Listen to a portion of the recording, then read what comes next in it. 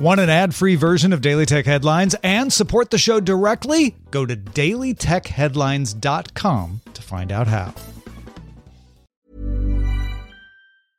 Mother's Day is around the corner. Find the perfect gift for the mom in your life with a stunning piece of jewelry from Blue Nile. From timeless pearls to dazzling gemstones, Blue Nile has something she'll adore. Need it fast? Most items can ship overnight. Plus, enjoy guaranteed free shipping and returns. Don't miss our special Mother's Day deals. Save big on the season's most beautiful trends. For a limited time, get up to 50% off by going to BlueNile.com.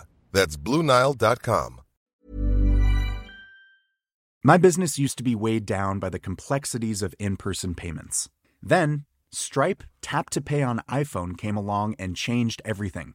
With Stripe, I streamlined my payment process effortlessly. No more juggling different methods. Just a simple tap on my iPhone and transactions are complete.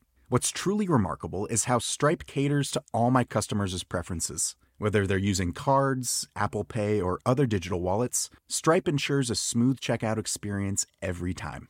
Setting up Stripe was a breeze, taking just minutes to get up and running. From local markets to global retailers, Stripe helped me expand my reach and grow my business with ease. To learn how Tap to Pay on iPhone and Stripe can help grow your revenue and reach, visit stripe.com/tapiphone.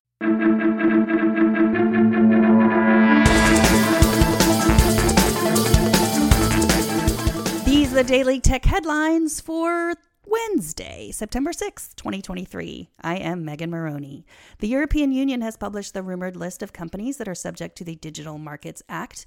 The EU just designated 6 tech giants as so-called gatekeepers of the internet, including Alphabet, Amazon, Apple, ByteDance, Meta, and Microsoft, as well as 22 core platform services these companies provide, such as search, social networks, ads, and shopping. The companies have 6 months to ensure full compliance with the DMA. According to a new report from Mozilla, cars are the worst category the company has ever reviewed for privacy.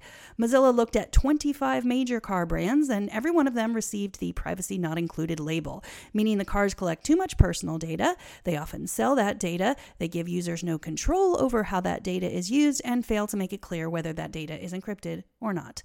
Tesla received all of Mozilla's so-called dings, including untrustworthy AI for Tesla's autopilot feature.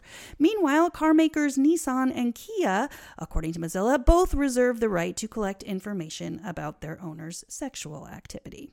China has reportedly banned iPhone use by government officials in the workplace. The Wall Street Journal says the mandates came down through workplace chat groups and meetings and included some other non-Chinese devices, although the journal did not specify which. Apple has signed a new deal with SoftBank-owned ARM to make Apple Silicon chips. According to ARM's newly filed IPO documents, the deal will extend past 2040. Apple's deal with ARM goes back to the 1990s, even prior to Apple's Newton, which included an ARM-based chip. ARM is set to go public later this year. In other Apple news, 3 senior executives of the company, Eddie Q, John Giandria, and Adrian Perica, will all be forced to serve as witnesses in Google's upcoming antitrust trial. The execs have argued that appearing in court would be unduly burdensome. Apple is not a defendant in the case.